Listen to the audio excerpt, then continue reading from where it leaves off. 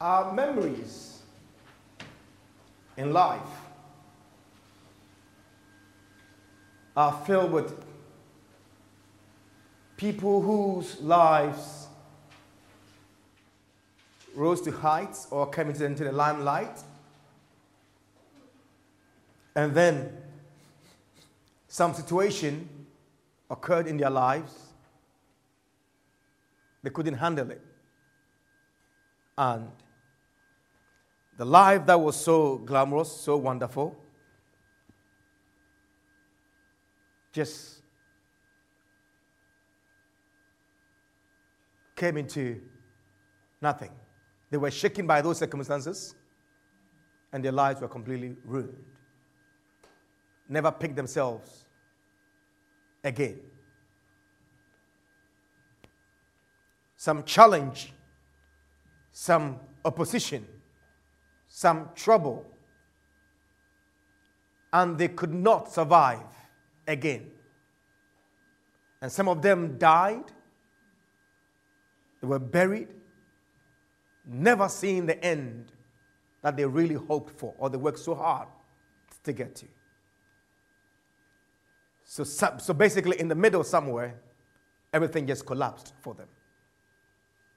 And some of these people were building their life. Building a life is like building a house. They were building with all sorts of materials. Some built upon beauty, some built upon money, some built upon connections, human connections. For some people, all that matters is, whom you know. And they build their lives, all their career or lives upon whom you know. And some build them upon, family security, something that a family has or that kind of thing. But some crisis, some challenge, some affliction, some trouble lifted its head in their lives, and that was the end of everything. But you see, the truth is, God does not want our lives and your life to end like that. God wants your life, which you are building like a house, to be very successful. God's plan for you here on this earth is that you would get to the peak of whatever He's destined you for. Praise God. And He does not, and because every life must be built on some kind of foundation, He does not recommend any other foundation for you. Foundations like money, foundations like connections, foundations like beauty, your handsomeness, your own intelligence or whatever. He doesn't recommend any of these foundations. The only foundation He recommends is Himself, because God Himself is the foundation of life. So God is Himself is the foundation of life. Everything stems from Him. Everything comes from Him. We are here because He was there.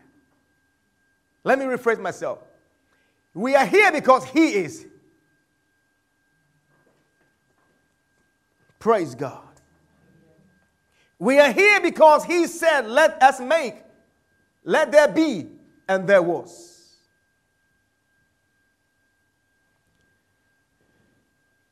So if whatever life we are building, we intend to succeed. We intend to see the end. Whether it be a marriage, it be education, it be a home, it be raising children, it be whatever, we want to succeed. God wants you to succeed even more than you intend to. But the foundation is Himself. God is aware that the vicissitudes of life will confront us. But when they do, He wants you to remain unshaken. And He wants you to keep on flourishing. Hallelujah. So this morning, this is what I've come to share with you. Standing firm and flourishing in the storms of life depends upon God's wisdom. I'll say it again. Standing firm and flourishing in the storms of life depends upon the wisdom of God. With God's wisdom, you will stand firm. You will not be shaken. The challenges will come, but you will remain standing. They will come, but you will keep flourishing. Praise God. So this morning I want to talk to you about I'd like to talk about three things, just three things. The first thing I would like to talk about is that there are storms in life. The second thing I want to talk about is that God is a foundation. And that His wisdom is what we need to stand firm and also to flourish. Hallelujah. Amen. Come with me, please, to Luke chapter 4. Luke 4 and the verse 46. I had wanted to skip this particular passage. So I moved on to the next, because I've been going through this book. I moved on, but then I read it and I couldn't move on. And I thought we need to do some work here.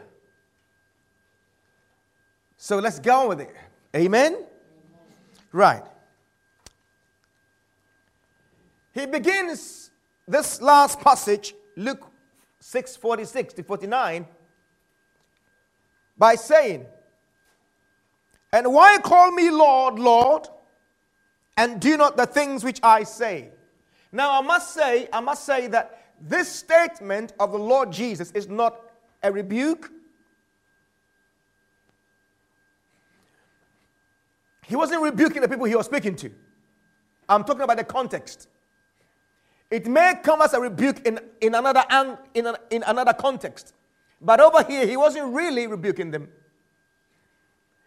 It was a kind of statement that teachers often use when they want to introduce a new subject. They introduce it. Why do I say that? I say that because he's been talking about loving one another. He's been talking about the kingdom of God.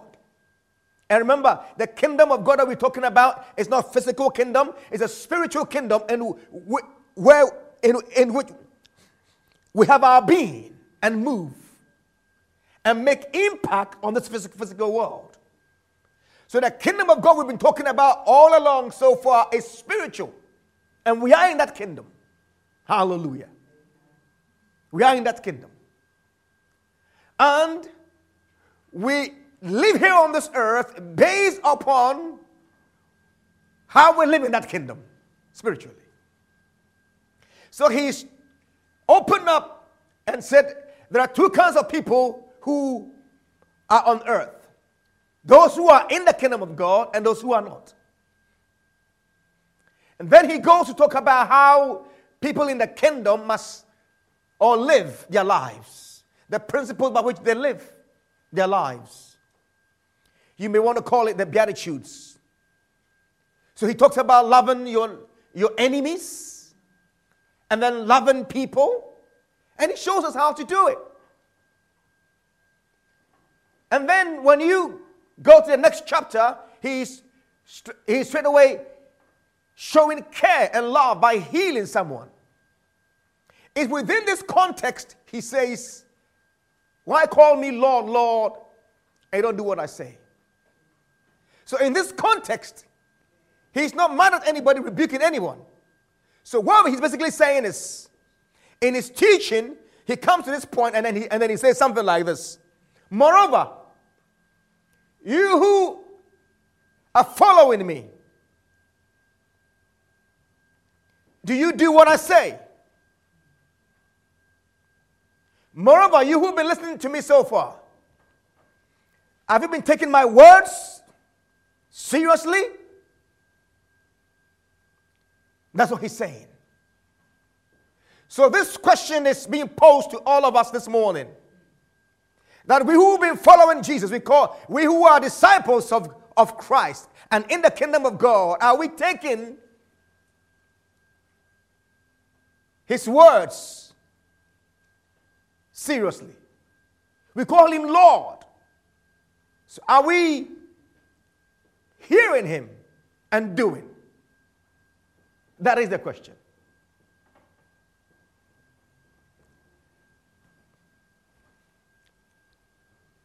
But the truth he brings out is this, that for us to stand firm and to flourish against the storms of life, we need to depend on the wisdom of God.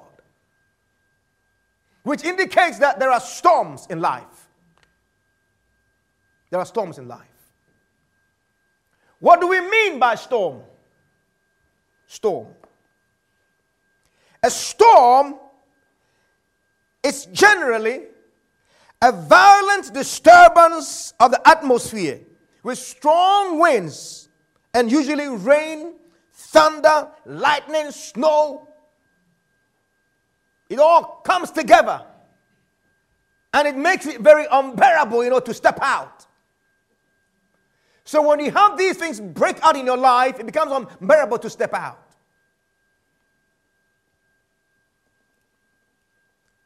But a storm, in the way Jesus uses it here, he describes it this way. He said, a flood came, or a flood arose, and the stream beat vehemently upon the house. That is, he describes a storm, what we call storm, like a tempest. A flood that rises up and dashes against the building and makes the building either shake and fall down or to stand. So what we mean by storm are the circumstances, situations, challenges, difficulties, life's vicissitudes.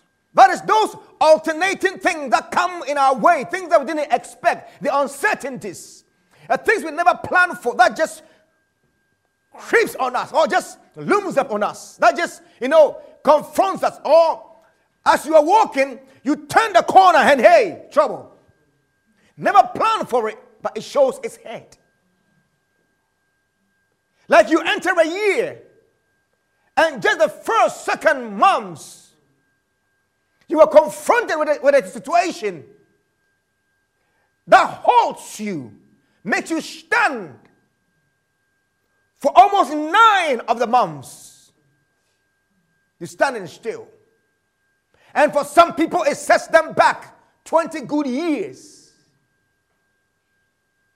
For some people, it takes away loved ones.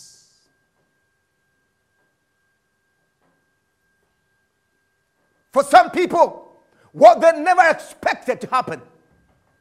They made plans, made calculations, what they were going to do by the end of the year. And it's all taken off. Some people have changed careers unwillingly. They never planned to be teachers, but now they are. They become what we call substitute teachers. They become what we call supply teachers. Supply teachers teach subjects they never planned, they never learned in school. Or if they learned, they know masters of. You find a maths teacher teaching hairdressing.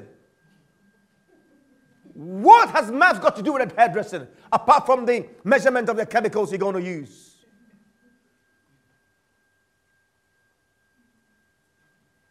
And you find PE teacher teaching geography or economics. And your classroom is your kitchen, wearing jogging bottoms. God have mercy. Amen.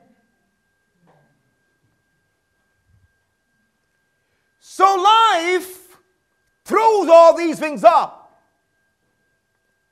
These are the things we are calling storms. Storms. Now, the thing we want to take note this morning is this.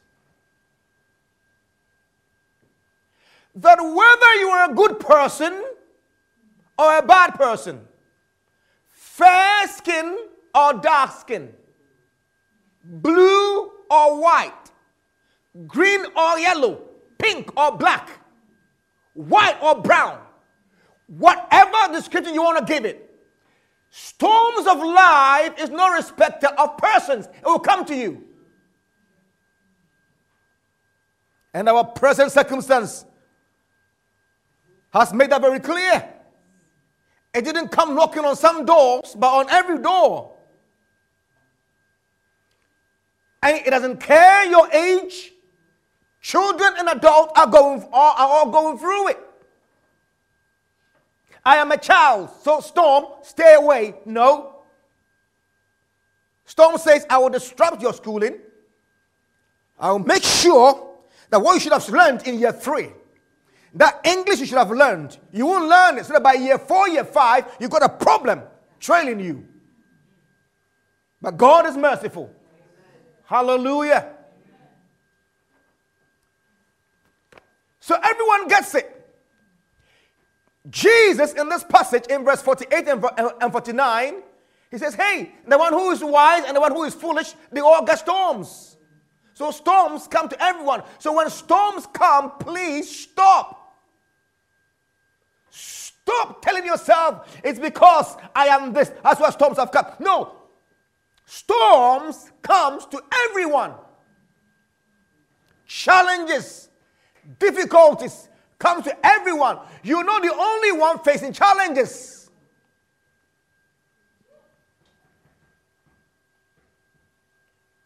Hello. Sometimes you think, well, it's because of my family background. That's the reason why I am where I am. No. There are some people who've got different family background than you, 2 years, but experiencing the same thing. Because I'm short, because I'm tall, because I'm French, because I'm Indian, because I'm Caribbean, because I'm Ghanaian, because I am...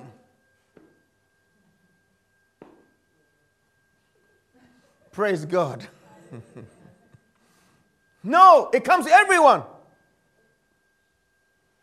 God have mercy. And you see, Jesus does not give us any reason why the storms come. He says, the floods came. That means they just come. Hello? You're trying to sit down, trying to soak. Why did this thing come? And you're trying to figure it out. Forget it. Whether you figure it out, it will come.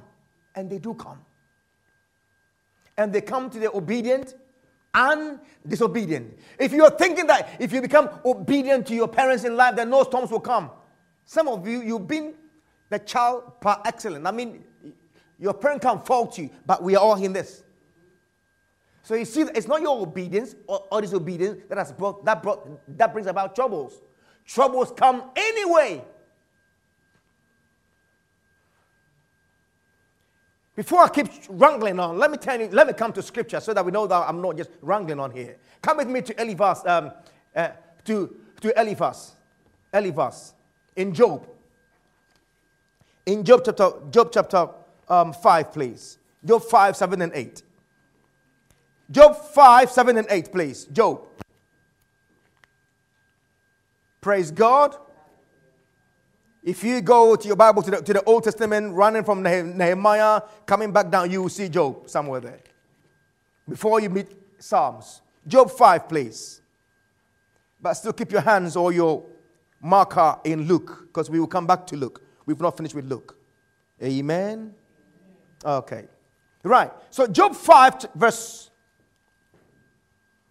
7 and verse 8, please. Eliphaz says, okay, let's take it from the verse 6 for proper understanding.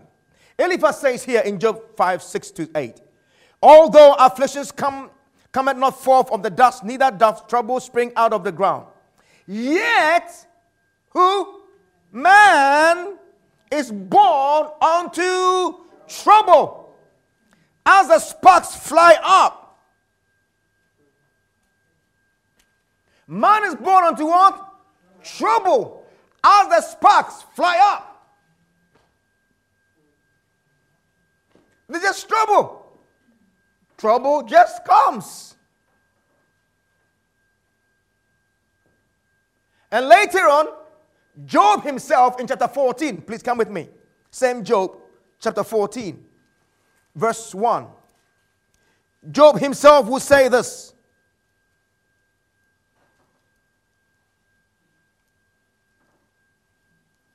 Verse 1. He says, man that is born of a woman is of few days and full of trouble. So Job sums it up very perfectly. The man that is born of a woman is of few days and full of trouble. So the counsel or the advice or the instruction that we can, or the lesson we can learn from Job is this. Troubles will come anyway, whether you are good or bad. So please don't add to it. Whatever you do, troubles will come. But don't add to it by living a life that is more criminal. Don't live a life that compounds the trouble that comes to you, because it will come anyway. When you are trying to build things and you put your head down and doing things straight and doing things orderly, you are going to get challenges and troubles and afflictions come your way. So don't add to it by you yourself doing things that are not right to increase the trouble, because they will come anyway. So some have compounded trouble because they've added to their own troubles. God have mercy. But the thing is this. When troubles come and we fail, when the changes come and we fail, it means one thing, that our strength or our foundation is weak. Come to Luke, please. Let's read it again. Verse 47. He says, whosoever cometh to me and heareth my sayings and doeth them, I will show you to whom he is like. He is like a man which built an house and dig deep and laid a foundation on a rock. And when the floods arose, the stream beat vehemently upon the house and could not shake it, for it was founded upon a rock. But he that heareth and doeth not is like a man that without a foundation built an house upon the earth, against which the streams did beat vehemently, and immediately it fell, and the ruin of the house was great. So that's what we've just been talking about in just a few minutes ago, that whatever you are, whether you build a strong house or you build a weak house, the storms, the floods will come and they will beat against the house. There's trouble all around. We live in a fallen world, so there's trouble all around. So the trouble will come. But Jesus here gives us a picture in these verses. He says, when the storms come, there is something that can withstand it, and it's called foundation. He says that when you build the house, when the storms come, what makes the house stand firm is not the color of the paint on the house. Hello. Some people spend so much time emphasizing the color of the paint of the house, thinking that because of the paint on the house, when the storms come, the storm will get rolled back. No. He says, no. What will make the house stand is not the decoration of the house, but the foundation of the house. Some people spend time, decorating the thing, making it look more beautiful, more wonderful, more glamorous, and all the flashy thing. He says, no. It is not the roofing you used, not the windows you used for the house, not the carpets you laid in the house that will stop the house from collapsing, but whether the foundation you laid is a strong one.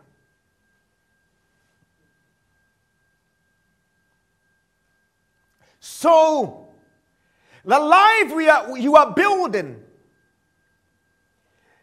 when I say life you are building, I'm talking about the home life, the marriage life, the school life, the career life, the health life,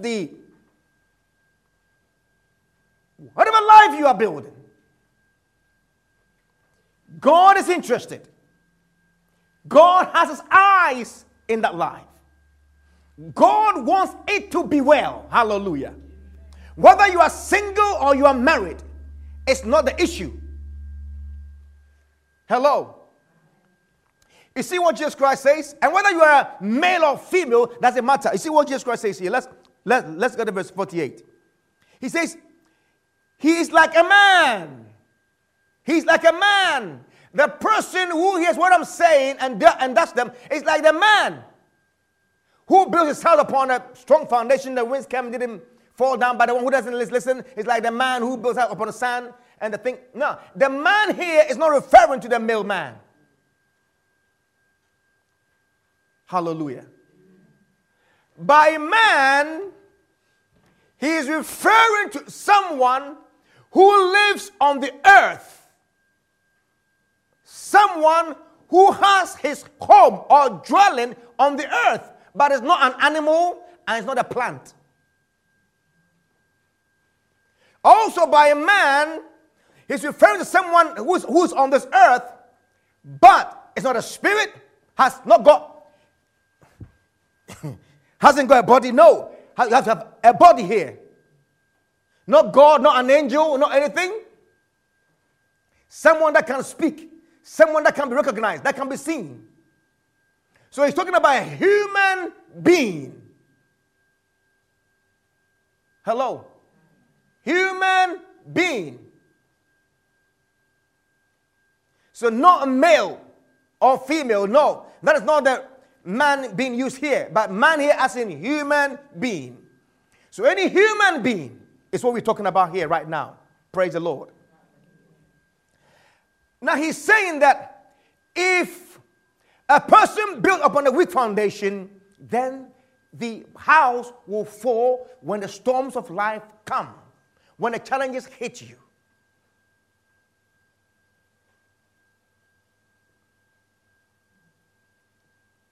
Well, I'm a child. I'm only 5 years old. So I don't get storms of life. Well, you already have. You already have.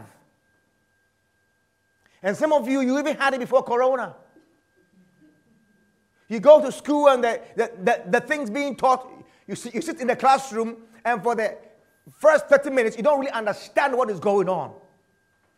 So for some children, they decide to, create their own curriculum while the teacher is teaching. They create their own by, making paper aeroplanes and throwing them. So you design your own curriculum in a classroom.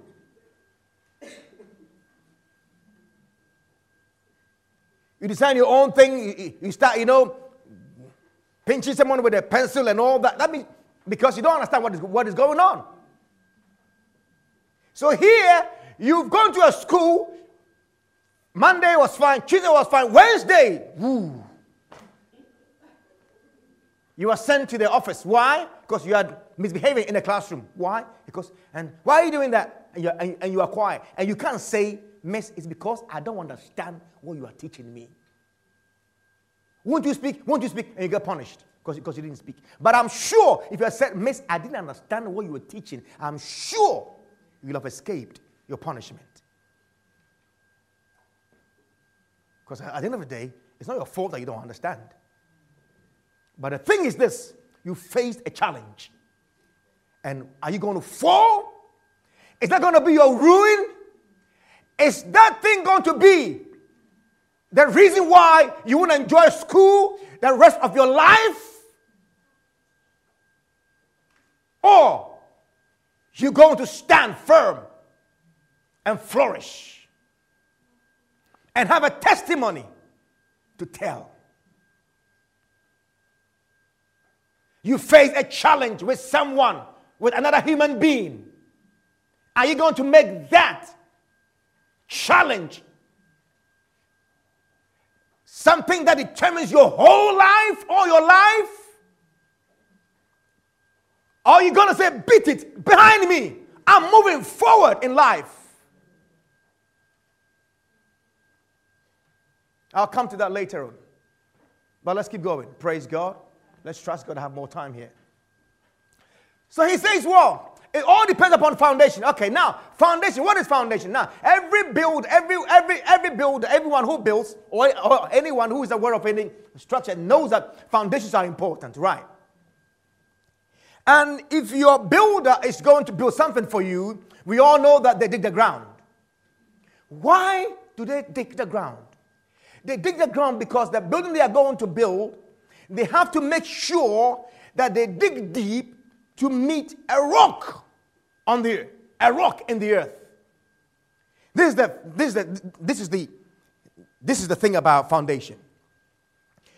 When you're building a house, you dig deep so the concrete you're going to lay meets a rock that is in the earth itself.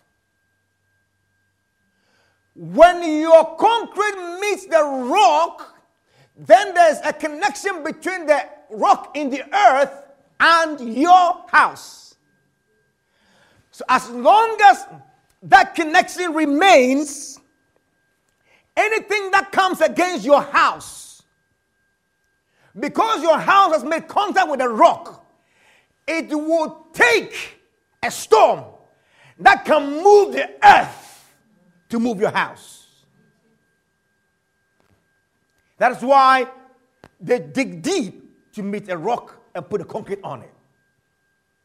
But when that is not done, and the concrete is just poured anywhere, let's say in the earth, just poured anywhere, or you get just find any stone. Just find any stone. Put any stone there.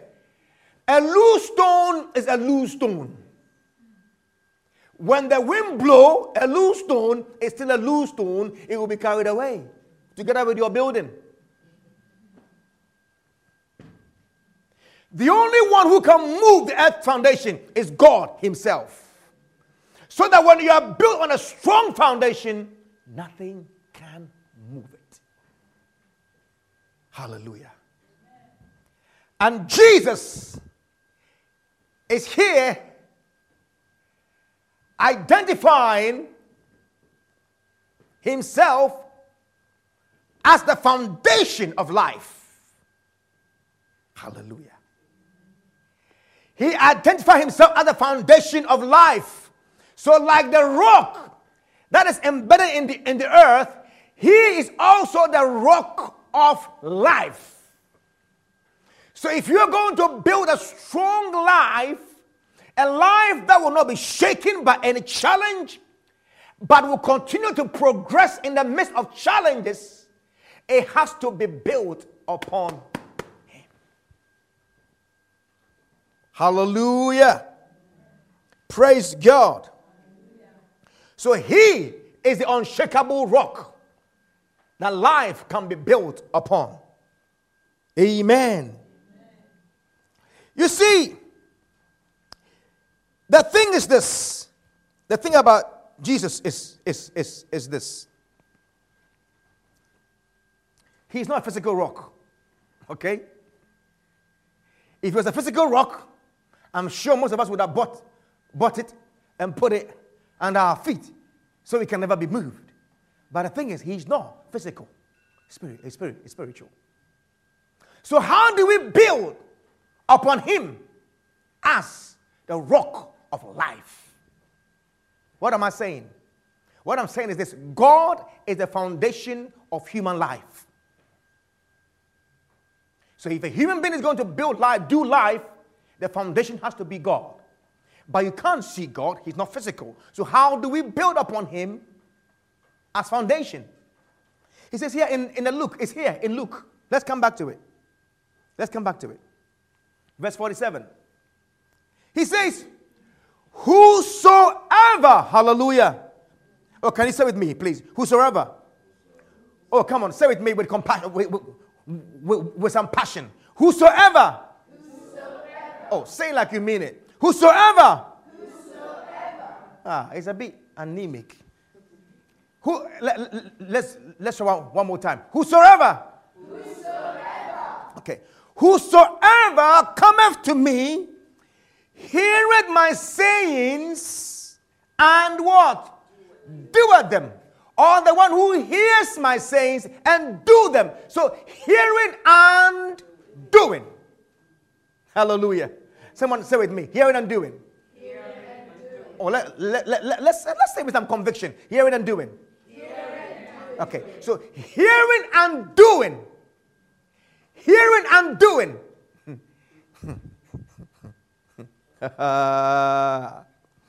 Hearing and doing is the key. Hallelujah. Hearing and doing. Hearing and doing. Now let me ask. Do you always have a passion to hear and to do what Jesus Christ says? I mean, honestly.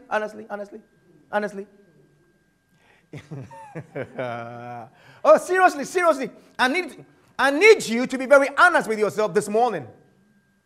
That building on the foundation of life, of human life, which is God, right, himself, it's about hearing and doing. But the question is, are you always eager to hear and to do? Or even when you have heard, do you do?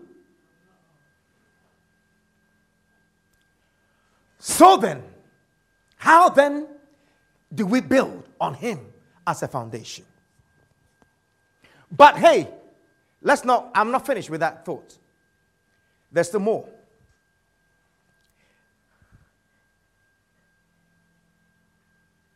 Inasmuch as you don't probably hear Jesus and do what he says, you do something, don't we?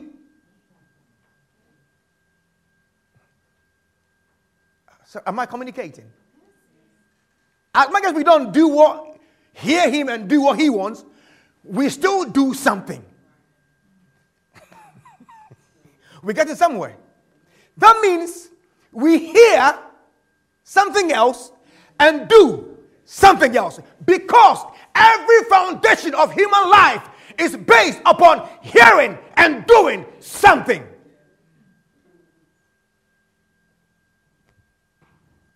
So it's a matter of making a choice of what you're going to hear and do. But Jesus, in this passage, is teaching us that every other foundation is weak. I am the only solid foundation. Basically, what he's saying is, I'm the only one worth hearing and doing. But the challenge is, we don't hear him and do him all the time. Why is that? Why is that? To answer that question, I want us to go a step further. Ready? Hello? Are we ready? Because there's more.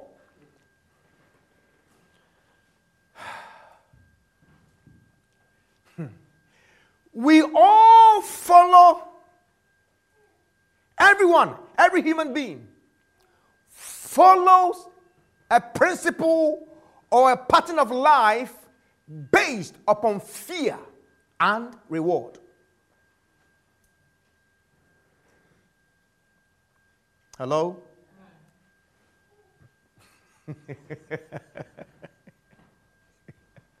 Your whole life and my whole life, we do what we do based upon either fear or reward.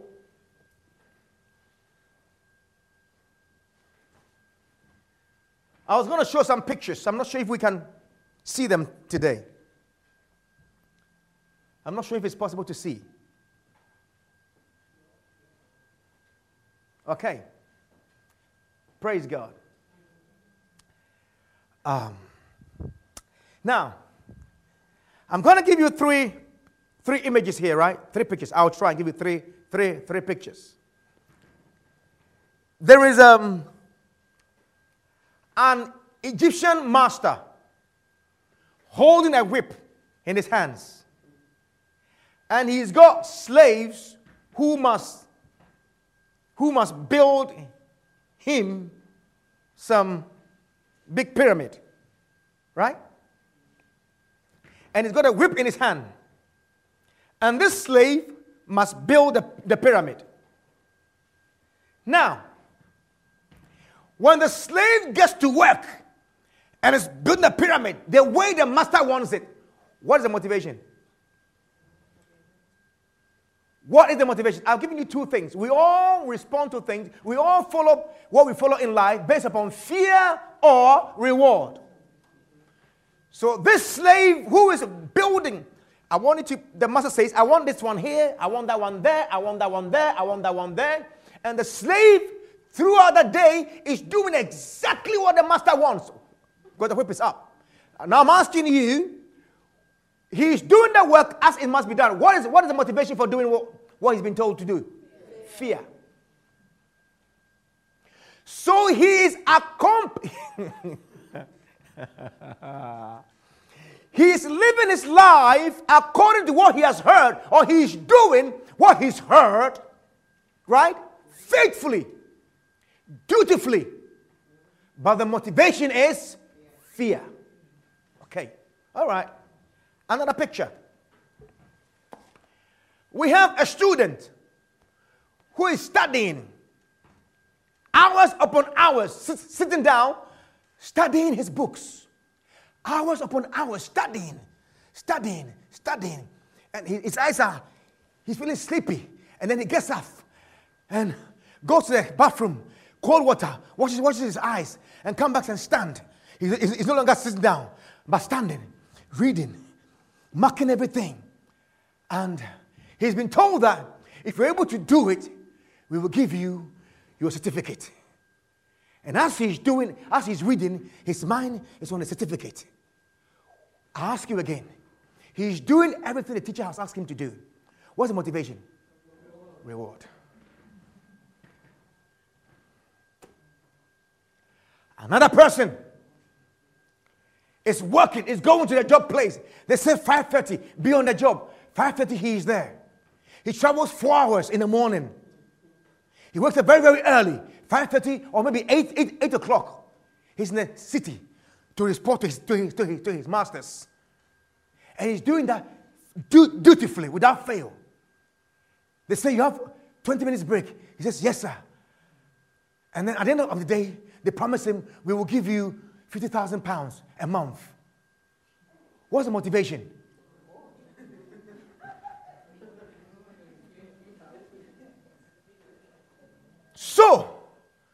Are all these people able to follow instructions and do them? Are they building a career? Yeah? Are they building a pyramid? Yes. Is there motivation? Yes. What's the motivation? One is fear, the other is reward. These two things is the foundation of all our hearing, is the base of all our hearing and doing. So some people are not hearing Jesus and not doing Jesus because they don't see. The fear is not there. He will not whip me. Why should I bother? Some people behave the way they behave because they are afraid if they don't behave this way, something will happen. So they dutifully follow a particular line of lifestyle. Because if they don't, something will go wrong, something will go bad. Fear of something going bad. Did you know that some people attend church services because they are afraid that if they don't go for church service one Sunday, God will whip them with a cane or something?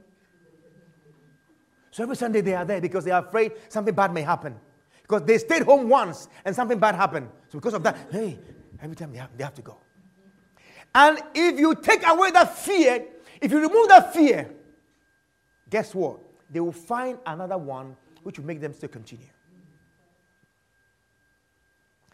Some people too, they are not seeing why they should follow Jesus because the reward they have been promised by someone else is all they know.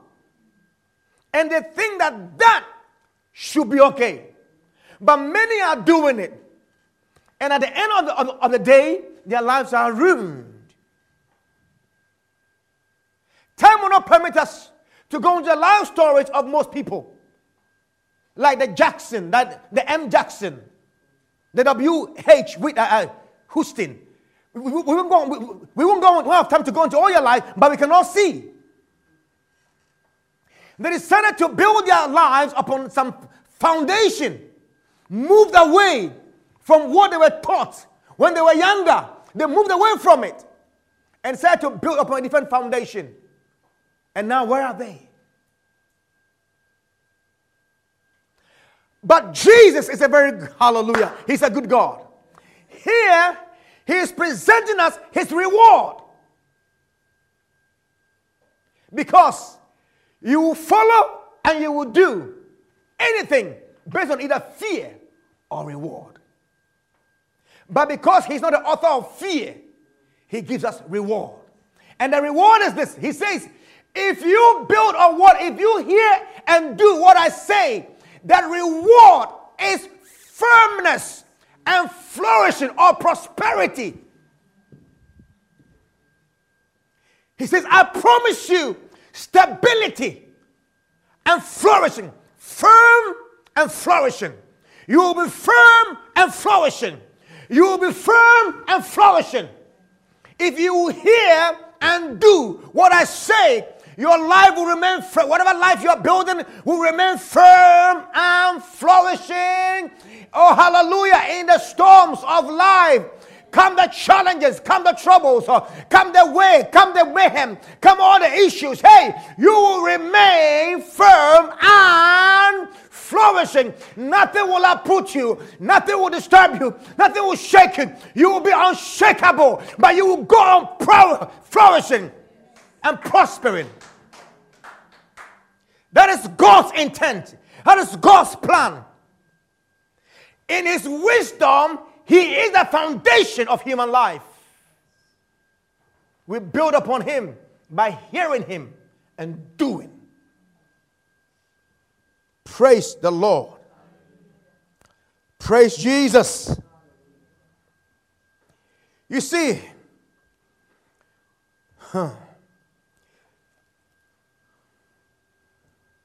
hearing and doing. Hearing and doing. Hearing what? The Word of God. The Word of God says thou shalt sow thy seed. Is that the word of God he's talking about?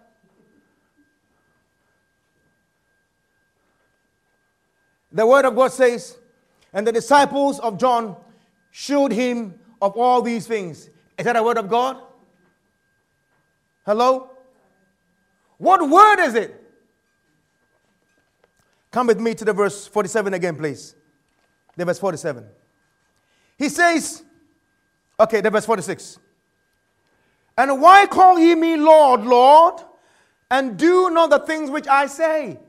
Why call me Lord, but don't do the things which I say? And then in the verse 47, it says, whosoever cometh to me and heareth my sayings, sayings. What does he mean by say and sayings? By say and sayings, he's referring to his teachings, his doctrine. Another word for the sayings is wisdom. His wisdom. So basically what Christ is saying here is this. The foundation I'm calling you to build upon is the wisdom of God. So basically, the wisdom of God is contained in these scriptures. And he wants us to come to these things. Come with me to Deuteronomy, please. I want to read something to us. Still keep your hands in Luke, please. Deuteronomy chapter 5, if you will, please. Chapter 5. First of all, let's read chapter 32, please. Deuteronomy 32, 45. Deuteronomy 32 and the verse 45. I want to read something to you. I've been blessed by this word for many, many years. Sorry, Deuteronomy 32 and the verse 45. Sorry if I messed you up. I'm sorry about that. Deuteronomy 32 verse 45. I read. And Moses said, and Moses made an end of speaking all these words. All these what? Words to who? To Israel. And he said unto them, set your hearts unto all the words which I testify among you this day, which you shall command who? Your children to observe, to do all the words of this law. So not only are we meant to hear and do, but we are also to do what? Pass on to our children. The question is this. If you are building a home, are you passing the teachings of God that you have learned over the years to your children? Those Bible verses which you know and you build your life on and always get back to, do you take time to teach your own children? I beseech you by the mercies of God, if you have never been doing it, begin to do it. Hallelujah. Go back home and say, hey, home, we are under new management. A new man has come home. I'm going to start teaching you the thing that God has taught me over the years. I'm going to pass on to you. I don't know the many things in the Bible. I'm not a preacher, but I know some things. God has taught me something, and I'm going to teach you. Praise God. And you're going to learn them, my children, because you live under my nose. You're going to learn them. Because I will make sure you learn them. Because God gave you to me. So I will teach you his ways. Hallelujah. So no child in your home should escape this training. Amen. Hallelujah. Amen. Whether they are 20 or 25, assemble them for Bible studies and prayer. Amen. Amen. Oh, my child is 45 and I'm 60. Still your child. Your child is your child. Assemble them. Praise God. If they move from your roof, then they have moved from your roof. And even that, when you call them, ask them, are you still continuing in what I taught you? My child. Are you following in my precepts? Are you following in my ways? Keep bombarding them with the truths that you've learned. Don't let them go scot-free. Because let them go scot-free. You see, wherever there is darkness, evil reigns. When you keep quiet and don't talk about it, evil reigns. But in a home where the truth of God is forever being shared, everyone is aware that, hey, we must go God's way. But when you are quiet, mom is quiet, dad is quiet, every evil breeds in that house. But God forbid, we will turn things around. Hallelujah. Oh, praise God. We will turn things around. Praise God. We will change our homes. Hallelujah. We will keep silent no more. We will begin to talk about them. We will discuss them. We will teach them. There's joy in the word. And you see, let's continue.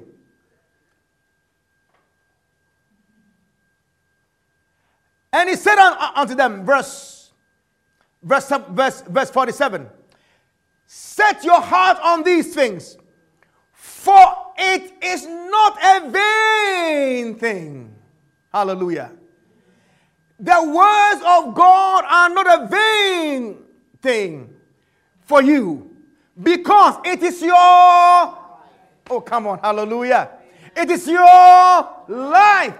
The word of God is your life. That means God created you that you would depend upon his word for the outcome of your life. So if your life is going to turn out blue, it needs the word of God to come out blue, or else it will come out green. That's what it means here. If your life is meant to come out red, and you don't stick to the word of God, it will come out yellow, like jaundice. Hello? So Moses is saying here, for one, it's your life. And through this thing, through what thing? Through your hearing and doing, you shall prolong your days in the land that God is giving you to possess. Hallelujah. Your longevity depends upon it. Amen. Amen. Hallelujah, someone. Amen. That's not the end. That's not the end. Come with me to the same book of Deuteronomy chapter 4, please. Same Deuteronomy chapter 4. Now verse 5 and 6. So chapter 4, verses 5 and 6. Here, Moses puts it differently. The verses 5. He says, behold, Deuteronomy 4, verse 5. Behold, I have taught you statutes and judgments, even as the Lord my God commanded me, that you should do so in the land whither you go to possess. Keep therefore and do what? And do them. For this is oh my goodness. It's your, oh, I can't hear you. It's your wisdom. The word of God in it is your wisdom. Bible says, by wisdom is a house built. We build through wisdom. You build a house through wisdom. So you build a life through the wisdom of God.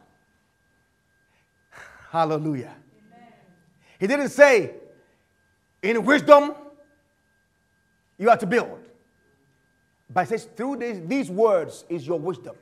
That means he's talking about the wisdom that comes from God's word. Because there are wisdom of men, they don't build. Wisdom of men will make you produce a yellow life, a jaundiced life. When you're meant to be a healthy, white color, clear as water life. Your life must be as clear as clarity. Praise God. And by the wisdom of God, we can do that. Amen. Praise Jesus. So you see that the word of God contains the wisdom of God. It is by this wisdom that we build. Now let me read something to you in Proverbs. Proverbs chapter 3, please. This is very crucial. I need to read this to you. So, the word of God is your life, is what? Your life. And the word of God is your wisdom. He says, it is your wisdom in the sight of all the nations. That means in all your dealings with people, the word of God will be your wisdom. Hallelujah. The wisdom of God is what you will need to deal with people all the nations all around you. Proverbs 3, please. Proverbs chapter 3. Proverbs chapter 3, verse 1 and 2. It reads, my son, forget not my law, but let thine heart do what? Keep my commandments. For what? For length of days and long life and peace shall they add to who? To thee. Did he say to your neighbor? No, to you. So, longevity and peace. Hallelujah. According to a study done by Professor Tyler Van de Wiel, it was noted that among the people who attend church services regularly, right? The studies show that there is a 30% reduction in depression in their lives, a 5-fold reduction in the likelihood of suicide, and a 30% reduction in mortality. And this thing was followed up for over 16 years. So over 16 years, they kept these studies going. And they realized that those who attend church services regularly, that's talking about longevity of life, which the Bible promises here. They've done a study and realized that people who attend church services regularly, they had a 30% reduction of depression. 5-fold reduction of, suicide, feeling, I want to kill myself. No. 5 times, it was lower among those who don't. And 30% lower than those who, those who die off quickly. And it was also, they said, and this is the details, those who attend services more than once in a week, they had 33% lower mortality rate. Those who attend church services once a week, they only show up on Sunday, they had a 26% lower mortality rate. And those who comes whenever it suits them, less than one, they had 13% lower. And the reason that was given to some of these things was this. Some people said, well, it was based upon the support system that they get in church when they go to church services, because of the support system. But they realized that the support system only contributed to 30%, 20 to 30% of the reason why it was so. That means 70% was something else. Then they realized that the lifestyle also contributed. Lifestyle, like because people don't smoke, they are not always drunk and all that kind of thing. That also helped. But they realized that the majority of the reason was because most of the people were hearing messages of hope, love, optimism, regularly, faith. They were hearing these things consistently. And that was a major part of the reason for the lower depression, lower mortality rate, and the lower suicidal rates. And then some people say, well, but maybe one fascinating thing that came out of the study was this. They said it was not so much of people's private spirituality or what, oh, I'm on my own, I'm doing my own. They said it wasn't that. It wasn't among those people. Because there are some people who are just private, praying alone by them, doing all things by themselves. No, it was those who were attending church services regularly. This, I'm only giving you statistics, facts of a study done. Actually, not just statistics. I am giving you the facts of a study that was done over a period of 16 years. Professor Tyler Van de Waal. You can check it out. Praise God. So that the longevity that the Lord promises is certain. Hallelujah. Someone said to me the other day, isn't it? See, someone said it. Someone who has not done any statistics said, people who are in church seem to live longer. It is true.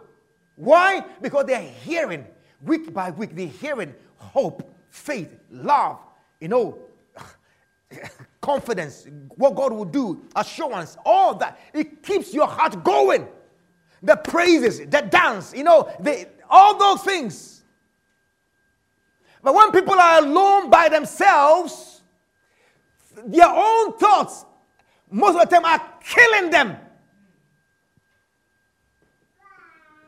At least a person appears in a church service, if there were suicidal thoughts, the word of God just knocks it out. And they go back rejuvenated, encouraged, want to do more. Like right now, we are hearing and doing what Christ says is your foundation of what will give you firmness in the storms of life. And not just that, but will keep you flourishing against the storms. So the storms will be coming.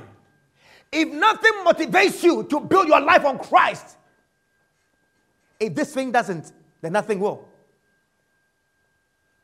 Hello?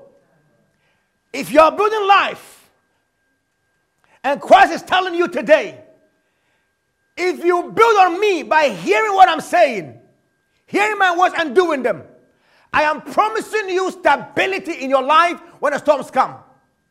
And I'm also promising you flourishing even in the midst of the challenges. That means you will be unstoppable. If this is not a reward, nothing else would. I found this very rewarding. I find it very encouraging that Christ is promising me here. Is promising me this in Luke chapter 6, 46 to 49. Praise the Lord. Hallelujah. That, hey, this shall be your portion. And then it says that, again it says, longevity and what? Peace shall it add unto you. What is peace? Peace simply, let me put it simply, it's because of my time. Peace means safety and prosperity. To be at peace means to be safe and to keep on flourishing. So he says, my son, Proverbs chapter 3, verse 1 and 2. As you keep my words, long life, longevity, and safety and flourishing shall it add unto you. Hallelujah. Praise God. Isn't our God good? He is good. Amen. Amen. Hallelujah. Amen. God is good. Now, what does this wisdom look like in the Bible? What does this wisdom look like? Oh, okay, God's wisdom. Okay, I need it. What does it look like in the Bible when I come to God's word? You see, I just want to run you through a few things that we've looked at in the past, in a few weeks. One, the wisdom God is talking about here is the principles that he shows us in his word. What are these principles? What are they? What are these principles? Amen? Number one, I'll just give you about 7 of them and then we'll be gone. Praise God. Hallelujah. If you're happy, shout with me. Hallelujah. Hallelujah. Are you happy you are here today? Yes, Lord. Oh, are you joyful? Let's put it that way. Are you joyful you are here this morning? Yes. But we are happy and joyful. Amen. Yes. Because our God is good. Amen. Now it says, I'll give you these things. 1, wisdom to build up a life upon. Make love your supreme value. We've been talking about love. Make loving people, love God, love people. Make that your supreme value. A value means something you will not go against in your life. Someone wants you to, hate a life. Say, no, I can't hate a life. I have to love a life. I have to love God. So make loving God and loving people your supreme value. The thing that you hold dearest in life. That is a building upon the foundation of Christ. That is in Luke 6. 2. Be considerate in how you criticize other people or those you don't agree with. People you don't like or don't agree with, be considerate in the way you criticize them. And don't condemn things you did not create. You didn't create it. Don't condemn it. At least speak moderately about it. Hallelujah.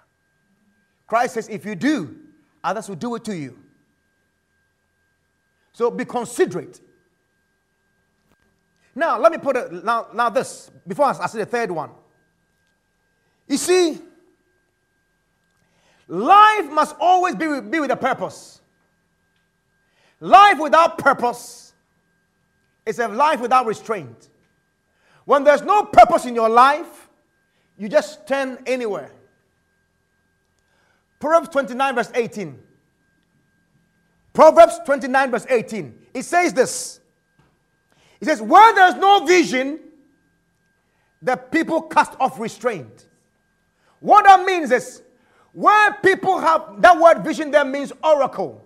Oracle. It means what God has said. It means where, in a place where God's word, where God has said, a purpose, a mental image, a dream, a purpose that God has put on the inside of you, where there's nothing like that, people live their lives anyhow. They go on to all sorts. So the third principle, the third wisdom is this. Make sure you focus on your purpose. Focus on your purpose. Many things will come your way, but by the mercies of God, focus on what God has called you to do on this earth. And let others deal with other things. Don't be a jack of all trades. Don't jump into every ship. You jump into other ships and you realize you lose your focus. Lose your joy. Lose your sense of love. Once you go out of your purpose, you realize you're no longer loving. You lose your joy. Fulfillment is gone. You feel like you are some wandering star. But God have mercy. Number 4. Hallelujah. Number 4. Determined to serve somebody every day. That's wisdom of God. Hello. Determined to do what? Serve somebody every day.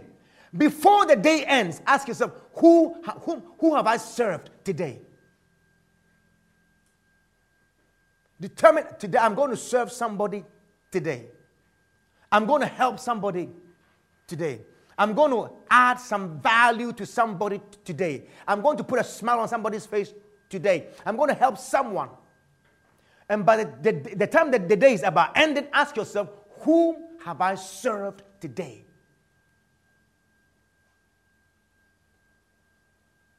Hello. These are things that will secure you. When those things come, you find yourself standing.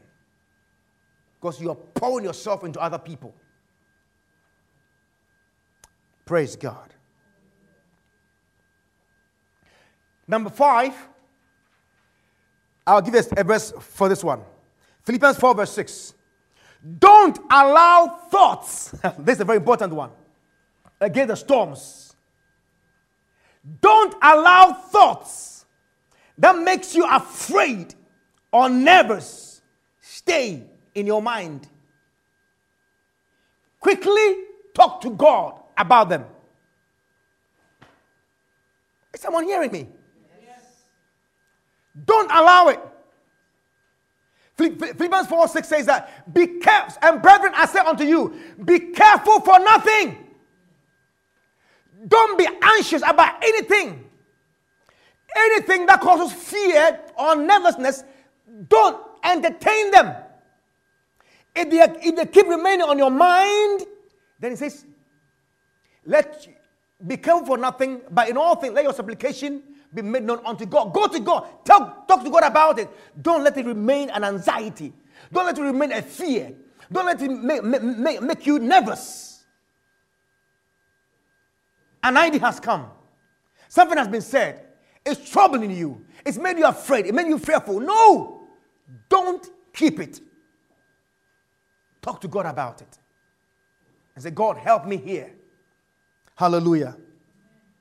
Make a habit of prayer in your life. That's number 6. I'm talking about only 7 things. Make a habit of what? Prayer in your life. And by prayer, I don't mean go to God with a shopping list only. Yes, you can go, but don't make that your way of prayer. Go to God to go and let God speak to you. Prayer, we say, is communication. But most of the time, we go and then just talk to Him. Like some talking war. Thank you. Amen. Bye. I've got my answer. No. Go there. Sit there or kneel there or lie there. And say, God, I'm here. I'm quieting my thoughts. Speak to me. And as your thoughts are quiet, see yourself maybe embracing Him. See yourself, praising Him, thanking Him, blessing, and maybe embracing Him at His feet or something. Let your imagination just rest upon Him until He speaks to you. That's what prayer is meant to be. Prayer is meant to, stabilize you. People didn't know that. People thought prayer was just talking to God. No. We all dissipate. We all have high entropies. Have you heard of that word? Some people say his quanta is high. His quanta is gone high. What they meant by his entropy is gone high. He's gone, no, prayer will calm you down. Why? Because God speaks to you. So prayer is meant to reduce our entropy. Entropy is a level of disorderliness. But prayer will help you come back together. Why? Because you go there, God speaks to you, and He puts your heart at rest. Hallelujah. Will we practice these things? Let's practice them. Hallelujah. Because God wants you to. And number 7. Philippians 4, verse 8. Attitude. Attitude. Attitude. Oh my goodness. Attitude. Attitude. Attitude. Most of the things we say we cannot cope, so we throw in a towel. It's all about attitude. Attitude. Your attitude determines the things you can go through. When the things are hitting you, what's your attitude? Oh, I'm going to die. Oh, I'm finished. I wasn't good anyway. I wasn't good anyway. I knew I was going to fail anyway. I knew it wasn't going to happen anyway. Change your attitude. How do you change your attitude? You change your attitude by changing your thinking. Change your thinking. Here, Paul says, beloved, finally, so I'm finishing, finally. So finally, brethren,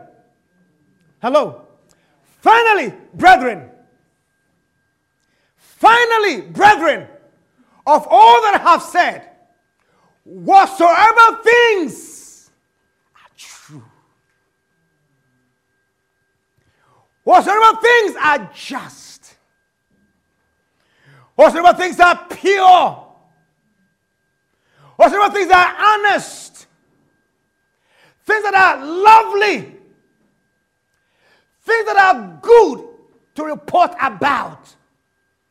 If there's any praise, if there's any virtue, think on these things. Let your mind dwell on things that are true, things that are pure, things that are honest, things that are just, things that are lovely, things that are good to, report or talk about. Things that will bring praise. Talk about. Let your mind rest on these things. So, but my mortgage is due and I haven't got money. So you're going to let your mind dwell on that. He says to you, you see, that's the problem. There's a reward. You are rather giving into the fear. Why would you do that? Doesn't make sense. That's it. Hello? Hello, church? Dwell on think on these things, and let's change our attitude. Let's change our attitude by dwelling on these things, changing our thinking. You are thinking that you are poor. You are thinking that you are dumb, and that's the reason why you remain dumb. Change your thinking. That, hey, I'm smart. I'm God's image. I'm going to do well. Hallelujah. I failed last week, but I'm going to succeed this week. Hallelujah. I made a mess last week. I've not been a good dad, but I'm going to be a better. The one you can never get over with. I'm going to be the best. I haven't been the best wife, but from now on, I'm going to be the best wife you ever will set an eye on. I've not been a good husband, but from today, you're going to taste Mr. Jesus. Hallelujah. Praise God. I've been a most sloppy and floppy worker. But hey, boss, from today, you're going to see a brand new worker. Hallelujah. Amen. You're going to experience a brand new, person, employee. I'm going to be the best you've ever had. I'm going to work hard. No, I'm a lazy boy. He said, no, I'm a hard-working boy. I'm shy. No, shyness is not my portion. I am bold and daring. Hallelujah. Change your thinking. Change it. The thoughts come. Change it. I'm shy. I don't know. Bold and strong. I don't speak well. Actually, I do. I've got clarity. I've got this sickness. The Lord is healing me. It's coming gradually. Praise God. Change your thinking. Change your thinking. Why do I say so? I told you my last verse, but I'll give you this one. A bonus. Why do I say so? Ephesians chapter 3, verse 20. He says, now unto him that is able to do exceeding abundantly above all that we can ask all things. So if you can think it, my God will go beyond it. He will not only match it, he will go beyond it. Hallelujah. If you can think it, God will do more abundantly. If you can think it, if you can ask it, my God will go beyond it. Your life, no boundary. Our lives are our lives are boundless. We've limited them by our own attitudes and thinking. But from today, let's break the limits. Praise God.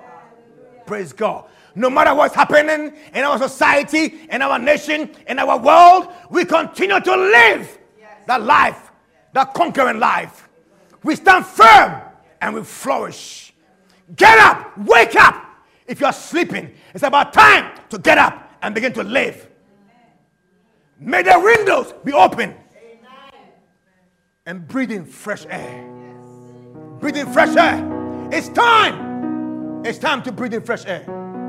Time to arise and say, hey, you thought you could kill me off. It was too late. Tell the enemy, be on our feet, please. Tell the enemy, I'm sorry. Too late.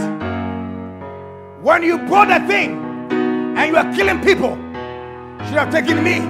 It's too late. Too late. I'm going to stand. And I'm not only going to stand firm. I'm going to now flourish than ever before in my purposes and in my callings. In the name of Christ Jesus. Hallelujah. Amen.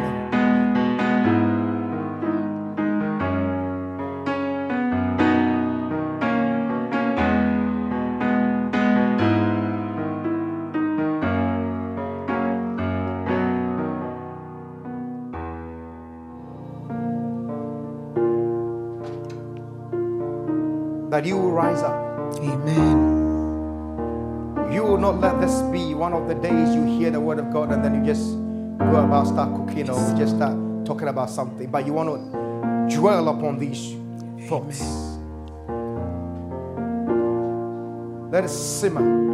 Yes, Lord. Let it change your thinking. Amen. That you begin to, focus upon Christ. Know your whole life upon Him. You want to go from this place with this thought that yes, to stand firm and flourishing in the storms of life, it depends upon the wisdom of Christ. And that you're going to give your attention to His wisdom. I also pray for healing. Amen. Anyone not well in any part of their bodies, I pray right now. Yes, Lord. In the name of Jesus. Amen. Receive healing. Jesus. The Lord make you whole. Amen. In every part of your body where you ache or there's any ailment. Thank you, Jesus, for hearing our prayer. Jesus. And the saints say, Amen. Amen. God bless you. God bless you.